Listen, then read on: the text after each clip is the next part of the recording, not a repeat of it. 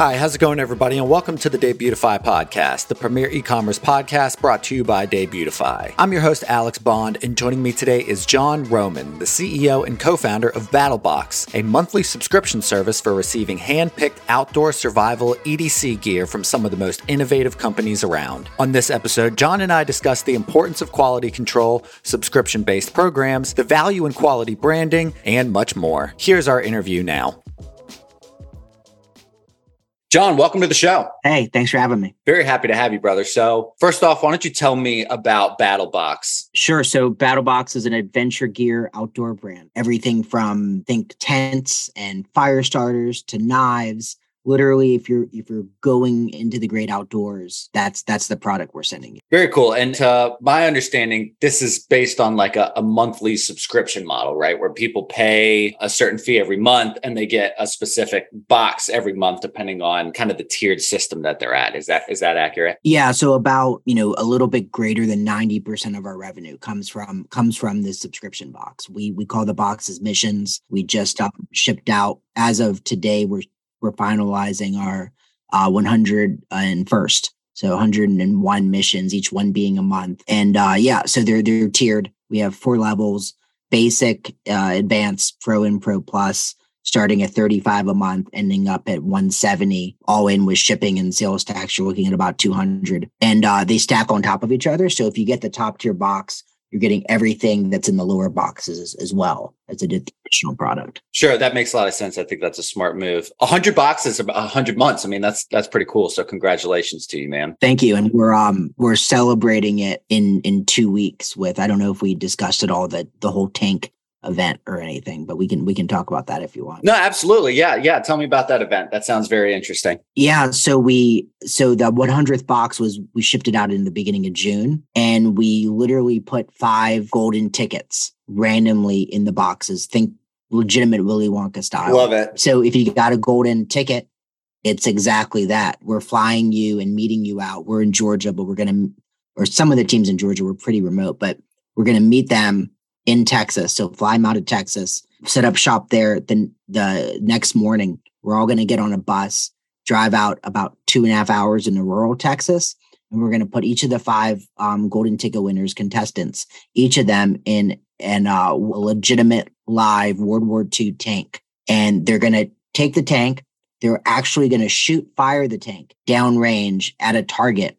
And if they hit the target, we're going to give them $100,000. Get out of here. That's amazing. So if they all do it collectively, they all get the $100,000? Yeah. But I mean, there's 5 of them. Each of them gets their own time in their tank, their own. That's amazing. What a lucrative idea, dude. I think that's really cool. And if I'm being totally honest, Willy Wonka is one of my favorite movies of all time. So that's a great movie. So anytime we can. Yeah. A great shout out to that. Yeah, that's very cool, man. So I wanted to talk about BattlBox and essentially, first question I really have for you is that you and the company guarantee the quality, right, of the products that go into each box. So I'm curious what that product vetting process looks like for you guys. Oh, man, it is a process. And it's a process by design, because if we're putting something in the box, we have to stand behind it. It's a big process. So it starts off with top of funnel potential items. So they come in one of several different ways. One, we have an internal procurement team, and people that aren't in that department still wear that hat. We're always all looking for cool new products. So that's top of funnel for new products. Second is actually customer feedback. So we have a lot of ways for customers to submit product ideas and products they run across that they think should be in the box. And then the third is just organic on our website, where if you're a vendor or you have a cool product, you can submit it to us. Once that process starts and we're like, okay, this is a potential item, we're getting several samples of it. Sample is going to operations, a sample is going to procurement, and a sample is going to Brandon Curran, which is the face of BattlBox. And next step is him testing it. He's actually going to test it, put it to use, see how it holds up, if it's of quality. And that serves 2 purposes. One, we're shooting that as content, which is great content, us testing products. Second of all, if it passes that test, then, okay, it potentially has a stamp of approval to be a BattlBox item. But then we have to then figure out the economics. Can we make it make financial sense? with the manufacturer, with the vendor? And if so, it then goes to our procurement panel, which is 9 people. And we review the item, not the economics, just the actual item. And Brandon talks about testing it. And if literally 2 or more people say no, the item's just done. It's out. That's pretty close to unanimous. So 2 people, no questions asked. You obviously want to provide a reason why you're saying no to try to make the team better on items we're procuring and testing. But 2 items, no questions asked. The item is done, dead in the water. The cool thing about the procurement team panel that does that voting, we meet once a week. It's a diverse group throughout our company. So you have people in their early 20s, you have people in their early 50s.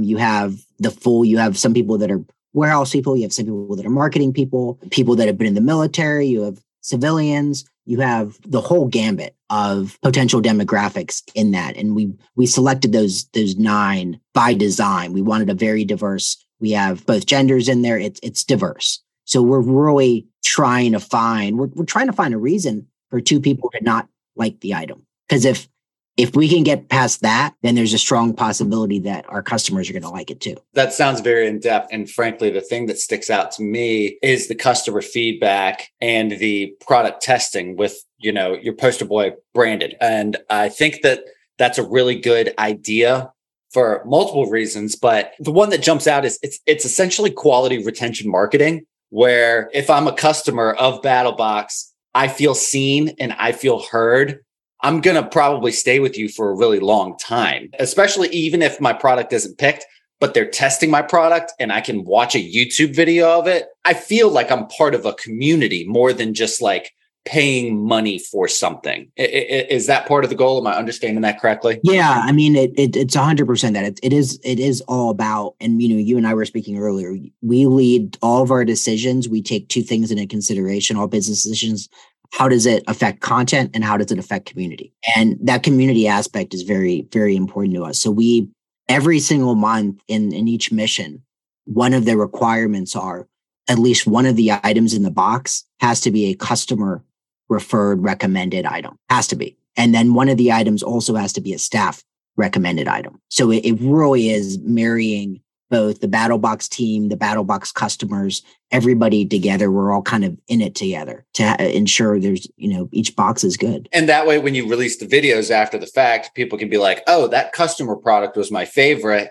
So I know I'm in the right community of people, or vice versa. If it was a staff item, like, oh, I trust these guys even more because they were the ones that recommended this item. I am curious now how you curate the boxes to ensure that customers get an original box each month, because if I got an axe this month, if I got like a little hatchet or something like that this month, that means they can't get one next month and probably shouldn't for the next 2 or 3 months. So I'm curious how you kind of keep changing the wheels enough to make sure that people are getting something original that they can look forward to every single month. Yeah, it's a challenge. So everybody, your first month, you're choosing a past box. We give you some options post purchase on what you want your first box to be.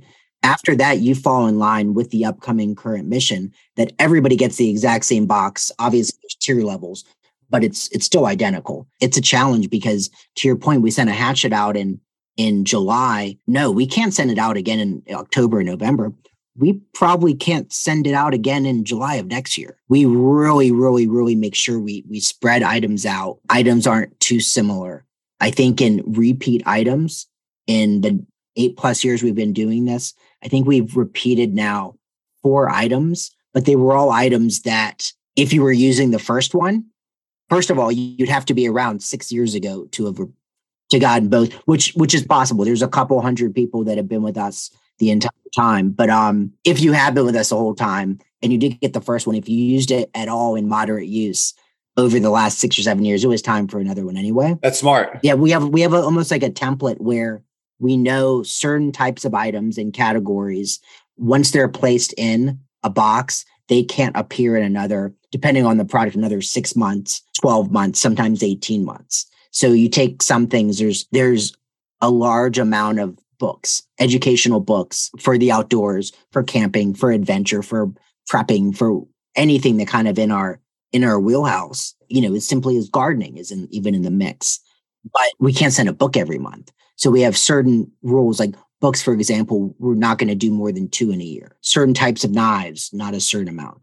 The amount of fire starters, like it's a very ironed out process, because you don't want people to get repeat similar items, because then it takes away from the experience. And it's something we're constantly improving and refining the process. And unfortunately, a lot of times we can't think of everything, and we don't think of something, and then, we make that mistake. So then we put a new process in place. Okay, well, we're now going to go 24 months between these. It's a constantly learning, evolving process. I think part of the strength in that is that y'all are the ones doing the research. So in my estimation, I didn't even really think about this until just now. Part of the price of admission to someone who's paying for these boxes is I don't have to put forth the minutes to hours to days of research to find out which knife I want. I mean, that's a huge community in and of itself of just like knives. So if I could pay y'all, $60 a month to essentially do all that research for me and tell me this is the best one, that's probably worth its weight in gold, right? I mean, that's part of the intention. Yeah, and that is one of the value adds, is that we're testing, we're procuring, we're curating this. The interesting piece of it is that, I'm trying to think the best way to think of this.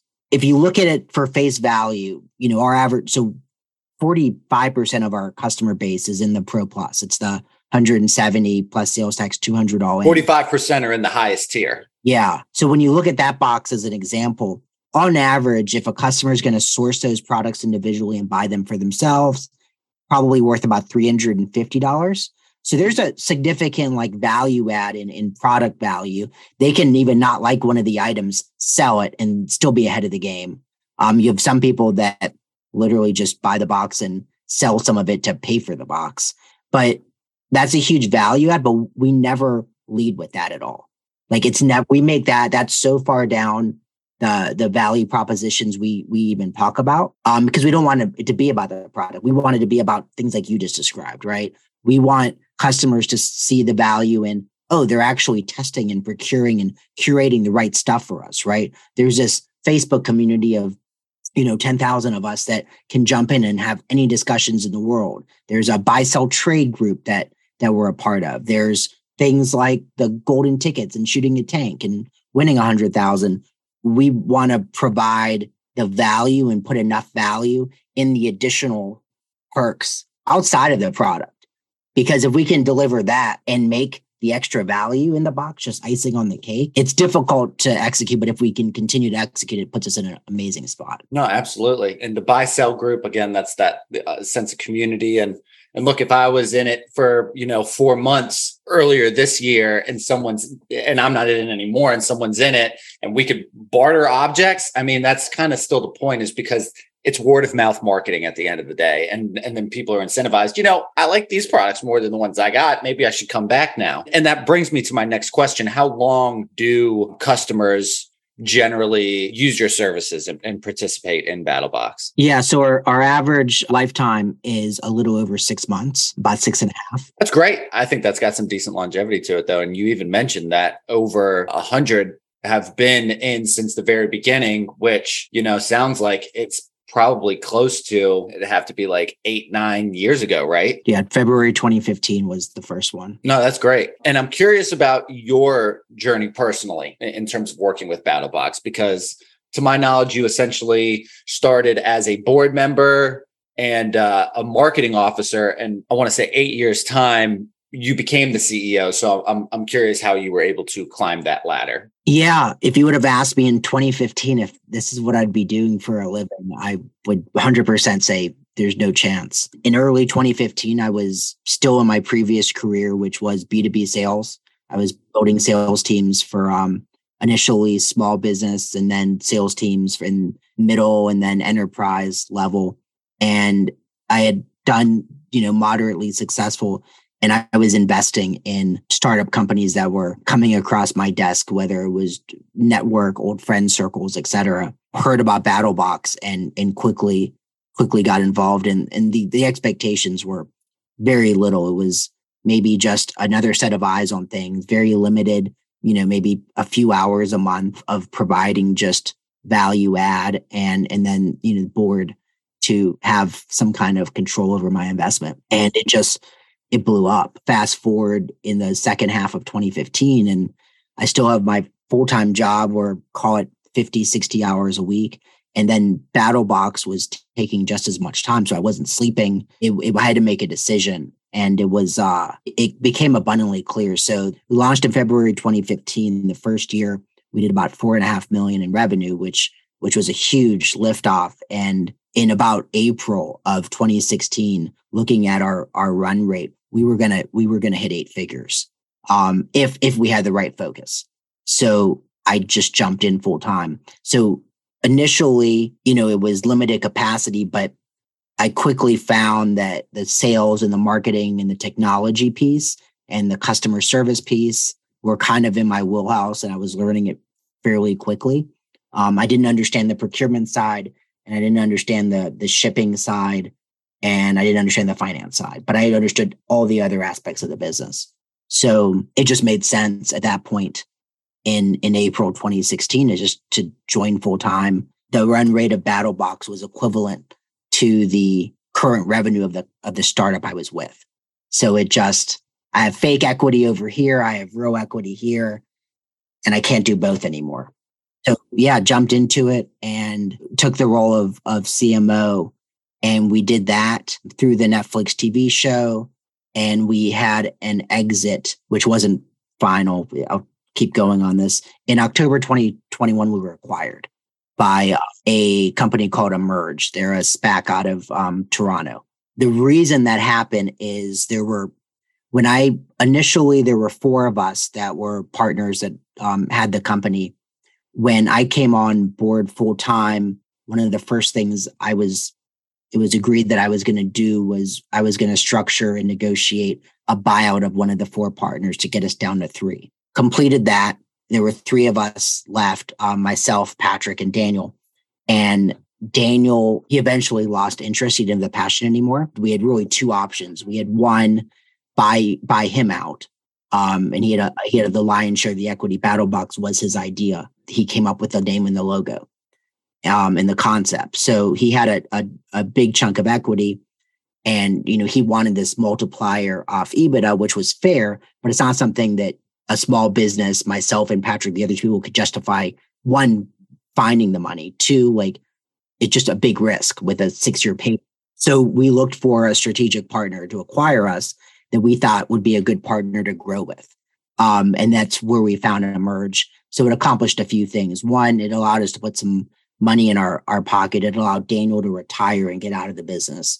And we thought it was, a great partner to try to take it to the next level and turn it into a $100 million company. So at the time of acquisition is when Daniel retired and I moved into the CEO role. To no fault of Emerge, it just ended up not being a fit. Publicly traded. We know what the markets did over the past couple of years. Market caps went down, debt rates went up. They were just in a interesting spot. So it eventually made sense for us to reacquire BattlBox and take it private again, which we did in April of this year. It's been a journey. Yeah, man, absolutely. And I was looking through your history a little bit and saw that you were previously the CEO of something that was kind of a similar idea to BattlBox. That's called the Carnivore Club, where it was, monthly subscription, except it was meat instead of survival outdoor gear. So I'm curious, John, if that kind of prepared you for this job in the CEO position or even the CMO position. More specifically, I'm curious what some of the things that you learned in that job or mistakes you made in that job that you were able to take with you into your current role. Sure. So Carnivore Club was a previous role, but it was also happening at the same time as this. So Carnivore Club is exactly what you described. It's a monthly artisanal meats, salamis, prosciuttos, stuff like that. It's shelf-stable meats. BattlBox actually acquired the brand. It was a Toronto-based company, older than BattlBox, but we acquired it in July 2019. That's amazing because you knew the guts. So you were like, I know that this is a good purchase because I was there. So we purchased that, and we knew that with our team, our marketing team, our content team, everything for the most part, with a few exceptions being in-house, we knew we could we could bring that in. They had some talent people wise that we wanted to join the team. We saw synergies. So we made that acquisition, and I led that acquisition and oversaw it. But I don't know if it necessarily if there were any learnings from it that helped me today. Ultimately, when we sold the business, we sold BattlBox and Carnivore Club both to Emerge. 2 months ago in April, when we bought it back, we bought BattlBox back, but they kept Carnivore Club. So it's been a weird passing of hands and changing things. A little lateral here and there. Yeah. But I mean, it works out the way it's supposed to. No, that's a really cool story all in all. I'm curious why you think specifically monthly subscription-based programs like BattlBox or Carnivore Club, or, most famously to my ears, like the Dollar Shave Club or something like that. Why are they so lucrative? Is it the community aspect? Is it the fact that people can kind of come in and out as much as they want to? I mean, why is this something that has been so popular and lucrative in the last, I'd say, 4 or 5 years? Yeah, so it's the barrier to entry is interesting. At surface level, it seems like it's very low. In reality, to get to a certain point in size and growth and relative success, the barrier to entry is very, very difficult. I think you're spot on. Building the community piece. Our secret sauce is the content and community. That's what separated us from everybody else. It's difficult and it's lucrative, but like in a post-COVID world, most subscription boxes, if you will, they're all hurting, right? I'd say the average one is down maybe 30-40% year over year in size. So they took a big hit. Subscription boxes typically are discretionary spending, right? So it's on the need want scale. It's definitely on the want side, not the need side. So you have to have some separation. We look at like Dollar Shave Club. I think some of that, just like some of us, was timing. They were, a pioneer in the concept of it's mutually beneficial to have the subscription in their sense, right? You and I don't want to have to worry about always getting razors, and they're going to just send them to us every month. And it really helps both sides, right? We're giving them revenue, but they're making our lives easier. I think it's a difficult time just across the board for subscription boxes. If you are on the want side of the need want scale, I think you have to provide a lot of additional value, and you need to focus on content, focus on community, focus on value add outside of what's coming in the box. I think it's difficult, actually, because it's not all tangible. It can't all be placed on a dollar value. Right. Because as soon as you are going in that direction, you're just commoditizing yourself, and it's not fun. I think it's kind of clear how these brands see themselves when it's called the Dollar Shave Club or Carnivore Club. I mean, those are places where communities come together. I don't think that's just like a cool sounding name, Dollar Shave Club have fanatic customers that are raving about the brand, but also, I mean, those guys, when it comes to video content, I mean, they put out some amazing content that had major virality. And I want to talk about yours, because that's a major part of your marketing and your plan as well. Before we get there, I did want to ask about subscription programs as a whole, if you see their popularity growing or dwindling. I was actually reading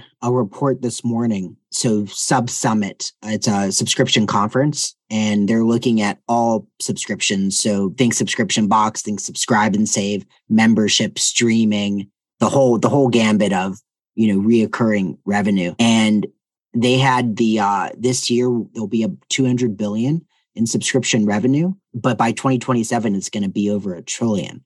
So it's definitely growing. I think you look at the streaming subsection right now, and they're all starting to be, they killed the cable guys that we all were against, and now they're starting to behave in a similar manner. They're all starting to jack up their rates, and you're seeing like there was that, hey, let's cut the cord and get streaming services because it's better and more efficient and more affordable.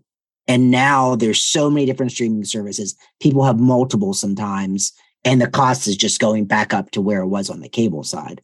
I think that's probably a big chunk of that, soon to be few years $1 trillion subscription industry. You look at Amazon Prime, that's a subscription, right? 64% of US households have it, which is wild that they've had that much penetration. And there's a bunch of others that are, think Walmart Plus, their service, 24% of US households have that, which is wild to me. So that's a big chunk of it. When you're looking at the other aspects of it, I think it's a big chunk of it is maybe subscribe and save, right? So something like whether it's razors or something you're using on a reoccurring basis, it just makes sense to subscribe. And then on the far end of it, where the BattlBoxes of the world or the Pipsticks or other subscriptions, it's, creating something else, whether it's community, additional value add and building that community or building that content, which in turn builds community is where you can excel. You look at like the reverse engineer of it. We were a brand that then focused on content and community.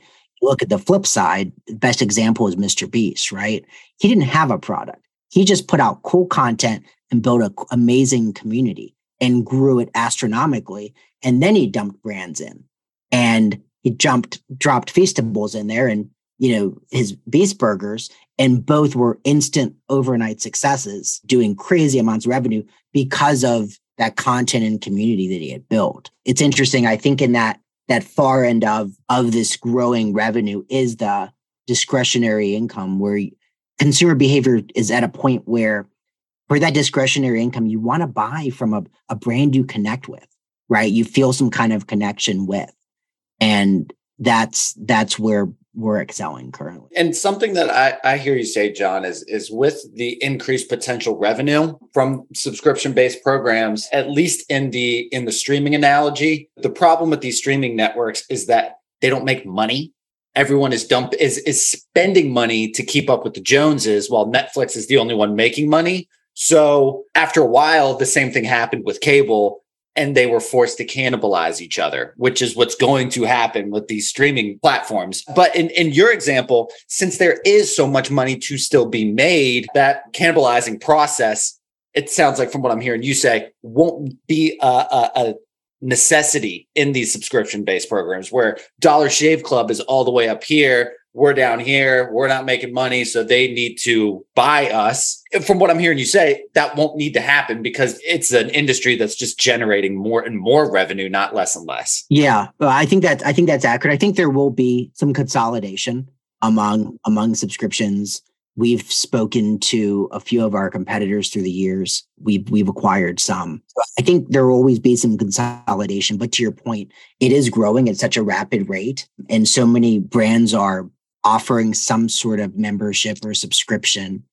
I think there's still enough cake for everybody at the moment. Yeah, no, that's great. So moving on to your video content and your kind of content-based marketing. I saw some of your videos with, I think his name's Brandon Curran 1776. Yeah. I'm curious, this guy really caught my attention. I literally threw a video on, and within 30 seconds, I was kind of giggling to myself, and I bought it. I bought into the authenticity of it.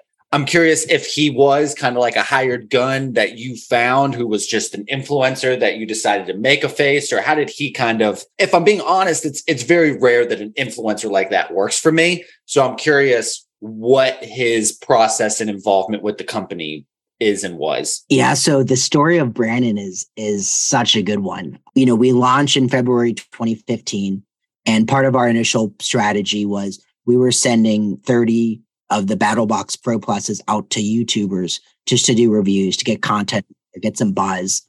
We were tracking it all in a Google spreadsheet. On the other side of the table, we had it's cringe to say now, but we had a pre-purchase survey on how did you hear about us? Which typically you don't want to have that a survey of where you heard about us pre-purchase. Different times, we were acquiring customers for $5. It was the wild, wild west. So we had that pre-purchase survey, and it was, how did you hear about us? And we had the usual suspects: Facebook, Instagram, YouTube, Google, and there was an other. And you could click the other, and you could type what the other was, right? So in the first couple of months, we saw a large number. Like first month, it was maybe like 15%. Second month, 20%. We're clicking other. and they were writing current 1776 in. And if people are going out of their way to do that, the number is even higher. Just to be clear, it's even higher than what you're seeing, because Correct. You're only seeing a very segmented part of the population. That means if you're seeing 15, 20%, it's probably closer to like 30, 40%. 100%. Yeah. So we saw that. And I remember like it was yesterday, we were jumping in the Google Sheets of the comped boxes. And we don't see this current 1776. He's not in the list of the comp boxes. So we then jump on YouTube. We find him. He has a channel. We then do a little bit of internet sleuthing. We find out his name's Brandon Curran. We look him up in the system in our back end, and he's a paying customer. That's awesome. Giving us $150 a month, and he has a full-time job at nighttime. And he'd done some work before. He'd been on some hunting TV shows, and at nighttime, his passion was putting out some content. He was doing these BattlBox reviews, and we said, okay. We immediately reached out to him. We said, hey, Brandon, we love what you're doing. We're gonna just send you the box moving forward. You don't have to keep paying. Like keep the 150, but keep these reviews coming, and the box is free. We did that, and then like 4 or 5 months went by, and we reached out to him. We're like, hey, Brandon, we need to keep doing these videos. We're also going to give you $500 a month. Just make sure they're posted by this date. Like, these are great. Then the next conversation was, hey, Brandon, so you're in North Carolina. You got a wife, 3 kids. Do you want to quit your day job, your career, and just move down to Georgia and shoot content full time? He said, yes. The family moved down here. It's such a crazy story to see him going from a nighttime hobby and a paying customer to literally the face of BattlBox. So he is now a full-time employee for BattlBox. 100%. Yeah. That's amazing. I don't want to sound cheesy or anything like that, but that kind of shows me where you and the company's head is at, is that one, this guy loves your product enough so much that he was just paying you to market your stuff for you. And different people would have been just like, okay, and then move on. You know what I'm saying? I mean, I don't think it's unreasonable to think that you put 10 other people in that scenario and at least 6 of them are going to be like, cool. So we get money and free marketing, moving on. But the fact that you instead fostered a relationship, gave this gentleman an opportunity, and not saying gave it to him, he obviously earned it, but it's like you established this relationship that was based on something more than monetary value. And I think that does kind of put your company's integrity and values money where its mouth is, instead of just kind of saying that's a great example of you guys actually doing something that shows how much you value that community aspect of this brand. I just commend that. No, thank you. And the cool thing is, like, that's the story that's told the most, but we have a couple other. So Luke Bagley, he runs customer service, customer experience for the company. He was a paying customer too. And he was a full-time RN. His hobby was BattlBox gear. And we had a forum, which got converted to a Facebook members only group now. But back when it was like Reddit style forum, we always at all times had 5 moderators. And they were just people that were in the forum, super active. We'd say, hey, do you want to be a moderator? We're going to comp your box. You get your box for free now. And in turn, help us moderate the forum. And he was a paying customer, turned moderator, turned part-time, was trying to just make some extra money outside of being a nurse, and wanted be a part-time customer service person. And then it turned into full-time. And then it turned into, he runs the entire team. There's a couple others where it's like, it's customers that it really is a community, because you're seeing these customers come into our side and then they know the product just as well as we do. And they have the same passion, if not greater. And it's invigorating. No, that's a great word for it too, man. And it is kind of that perfect sort of marketing strategy of, I'm not, working for this company because I need a job, or I'm not being paid by these guys because I need the money. I got this job because I back the product so much. My brand allegiance and the community aspect is so important to me and valuable to me that I'm fortunate to have a job. It's kind of more of like a chicken and the egg thing, if that makes sense. Yeah, it makes complete sense. Yeah. So I'm curious about these unboxing videos that Brandon does. how valuable they are in marketing BattlBox to a broader audience? They're important. So there's, initially it was just the unboxing. So the Mission 101, he's working on it literally today, and it's either posting tonight or in the morning, depending on a couple of variables. But they're really important in the sense that they educate the consumer on everything that's in the box, but also the why behind it. It'll be, B-roll when we're going over a product, showing actual use of it from back when we tested it. There's a lot of value in the videos, but I think from attracting new customers, don't get me wrong, some will jump on and watch a bunch of unboxings to get a better understanding of the brand. And they'll watch unboxings from other channels. There's probably 50 a month spread across social channels. But I think it's the additional content we do, the product testing, the skits, the stuff that maybe has more of a human element to it that attracts audience members that, might not have heard of BattlBox or even been served an ad. It's that organic, we do some content that we think potentially has virality to it just to get them more eyeballs on there. And I'm curious, do you do those unboxing videos before it goes out so people know what to expect, or is that after people already get the box? So in a perfect world, the video should drop the day that the boxes arrive. So we're a little strategic. Now, not all boxes arrive the exact same day, but we try to go, we're shipping out of Georgia. We try to go West Coast to East Coast. So everybody gets a similar delivery, and they all get delivered within a few days. But perfect world, our video drops the same day that the first boxes are, just so in fairness and transparency, if we don't offer that video and at least like explain some products, they might not be received with the same excitement or understanding. They might look at this and be like, this is dumb, I don't get it. But if they had seen the video, they would understand, oh, I can use it for this, I can use it for that. Should not ever have to use it, but by having it in case of an emergency. So in a perfect world, they drop that day. Now, it's funny, as we were recording this, we had the first boxes get delivered a couple hours ago, and they've already leaked online.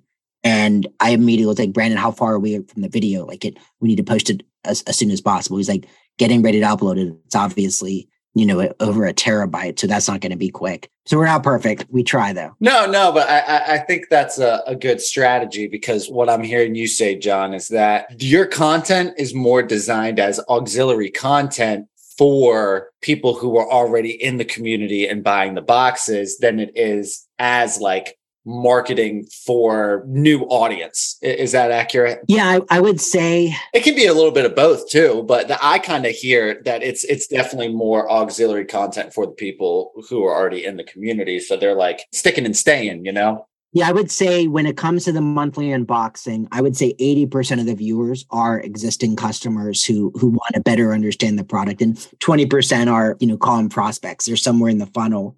Or maybe they used to be customers and they're looking for validation on why they should come back, or validation on why they shouldn't. So yeah, it's for both, but you're absolutely right. It definitely serves the majority purposes auxiliary to the existing. One of my last questions, I got only like a couple more. When it comes to subscription models in general, does it help to be more niche or niche? I think that most of these programs, I have other friends and people who did some similar things, but it's kind of like geek or nerd culture where you get specific, comic books or figurines and stuff like that, depending on cartoons and that sort of stuff. I'm curious if this sort of subscription model only works for niche communities. I think you can move the needle, and it's easier to build community and offer that subscription service to a niche industry, and it allows you to fully grab that niche. But you look at some of the female subscription boxes, the FabFitFuns, where they have hundreds of thousands of active subscribers, and Birchbox, which at one point had $1 billion valuation. They were sent there. It was a niche. It was basically any woman that likes any kind of healthcare products or beauty products. So there can be success outside of it, but it's I don't know. I think either or. I think when you're going larger, it might be more difficult because how do you get messaging spread across so many different types of people? Probably is a little bit of a challenge. While we're targeted on a very specific niche of people that like to get outdoors. Yeah, I think you could do both. I think they both have their own unique challenges. Cool. Last question I've got for you, John. It's the same question I ask everyone at the end of the show. With the 24/7, 365 lifestyle of an entrepreneur, you said it yourself, you were working 100 hours a week at one point in time. I find it really important to have a healthy work-life harmony or balance. And with something that's focused on hobbies and interests so much, I'm curious what you do in your free time to ensure good mental hygiene. Yeah, no, it's very, very paramount. I don't think I'd be alive anymore if I was still doing 100 hours a week. That's why I had to figure out one of the two, because you have to have separation and you have to make time outside of work. So if it's just me time and the wife is not involved, I'm in my middle ages, but these are baseball cards. Oh, super cool. I thought they were products, if I'm being honest. Everybody thinks they're products. So I'm a big sports card collector. That's my personal time. That's just me time. There's something nostalgic about, and it brings back memories of me collecting sports cards when I was a kid. So that's my personal hobby. Hobby with the wife is traveling. Love traveling. That's one of my top passions, and going places and seeing history. Those are the two things that I will always make time for. Love that, man. It's been a pleasure sitting down with you, John, and good luck with BattlBox, buddy. Thank you. Thanks so much for having me. I'd like to thank my guest, John Roman, for joining me on the show, and come back on Tuesday when I talk with Khalid Salah, the co-founder of FigPie and the CEO of Invest, a SaaS platform and marketing consultancy, respectively, which specialize in conversion rate optimization. For more information about John, you can connect with him on LinkedIn. You can also follow him on Twitter, TikTok, and YouTube at John M. Roman, or follow him on Instagram at Johnny Romes, spelled JohnnyRomes. To learn more about BattlBox, you can check out their website, battlebox.com. That's spelled without the E. Follow them on Twitter, Instagram, YouTube, and TikTok at BattlBox, or on Facebook at BattlBox1. That's our show. Thanks for joining us, and we hope you come back to find new episodes being published every Tuesday and Thursday. Until then.